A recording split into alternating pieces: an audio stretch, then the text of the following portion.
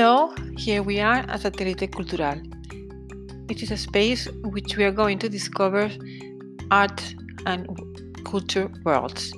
We are really thankful to the Fred Fredi Foundation, which make possible these art and culture episodes.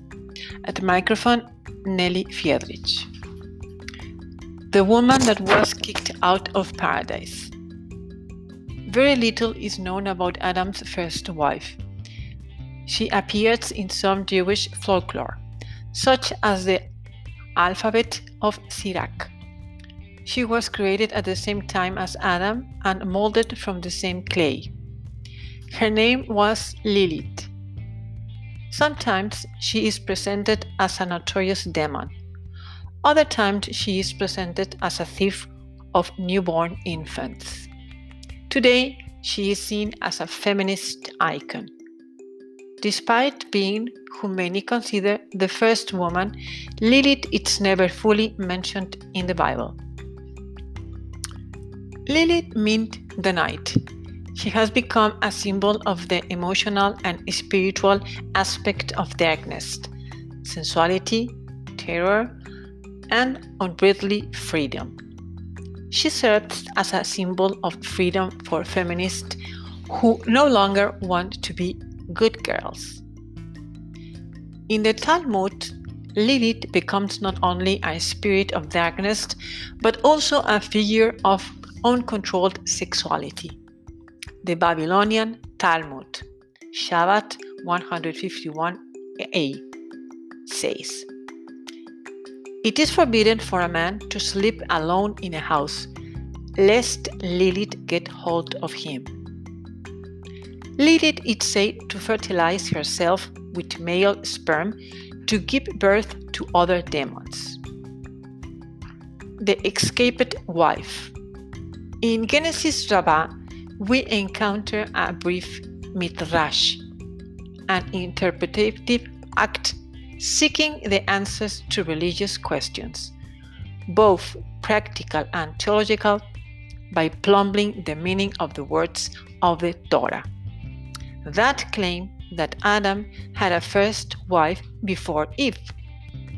This happens in the interpretation of the two creation stories in Genesis. In the first creation story, Genesis 1, a man and a woman are created at the same time, while in the second creation story, Genesis 2, Adam creates Eve. This suggests that the first creation story is different from the second. In the first, Adam had a wife made like him, from the earth. For some reasons, that marriage did not work. So God made Adam a second wife, named Eve. The death of children. In the 9th or 10th century, a collection of legends titled The Alphabet of Ben Sira spin an elaborated story in which Lilith is Adam's first wife. When the first man, Adam, saw that he was alone, God made for him a woman like himself, from the earth. God called her name Lilith and brought her to Adam. They immediately began to quarrel. Adam said, "You lie beneath me." And Lilith said, "You lie beneath me. We are both equal, for both of us are from the earth." And they will not listen to another. As soon as Lilith saw this, she uttered the divine name and flew up into the air and fled. Adam began to pray before his Creator, saying, "Master of the universe, the woman that you gave me was fled." God sent 3 angels and said to them, "Go, bring back Lilith.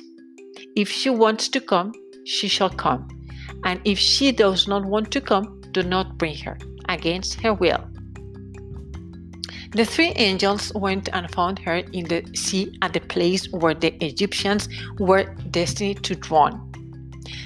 There they grabbed her and said to her, If you will go with us, well and good, but if not, we will drown you in the sea. Lilith said to them, My friends, I know God only created me to weaken infants when they are 8 days old. From the day a child is born until the 8th day, I have dominion over the child. And from the 8th day onward, I have no dominion over him, if he is a boy. But if a girl, I rule over her 12 days. They say, We won't let you go until you accept upon yourself that each day 100 of your children will die. And she accepted it. That is why 100 demons die every day. They will not leave her alone until she swore to them, In any place that I see you or your names in an amulet, I will have no dominion over that child. They let her, and she is Lilith, who weakens the children of men. Alphabet of Bensira 203a-b. Some believe the story was conceived to explain the death of infants, while others are convinced that it is a tale to explain the sexual quarrels and unsuccessful angels. Nevertheless, in the story, Lilith confronts the patriarchy by not only refusing a sexually submissive posture, but also refusing the marriage altogether. She opts to become a demon rather than be under the authority of Adam. Lilith also flees to the Sea of Reeds, the same place where the Hebrides eventually went to get freedom from slavery. In folk Judaism, Lilith is primarily identified as the stealer of babies. Numerous amulets were made for pregnant women and babies with the names of the angels mentioned in the alphabet of Bensira. For example, Sanvi, Sansambi, and Samangelof, to ward off Lilith. Such amulets will contain a circle with the names of Adam and Eve on the inside and Lilith on the outside.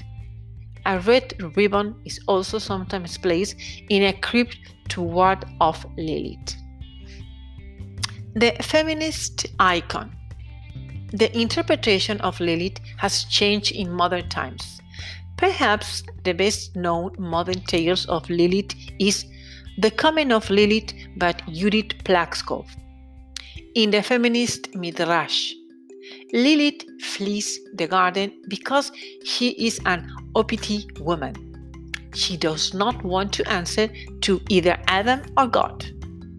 However, she misses female companionship and sneaks back into the Garden of Eden to befriend Eve. Eve is informed that Lilith is a demon. However, once the two share stories, they become allies and search for knowledge together. Lilith has become such a popular figure that whole enterprises, like the women's music concert Lilith Fair and the Jewish feminist journal Lilith Magazine, are made and named after her.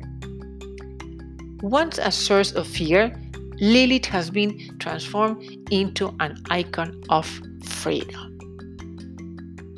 That is also the new story for today, and we can see you until the next time. Goodbye.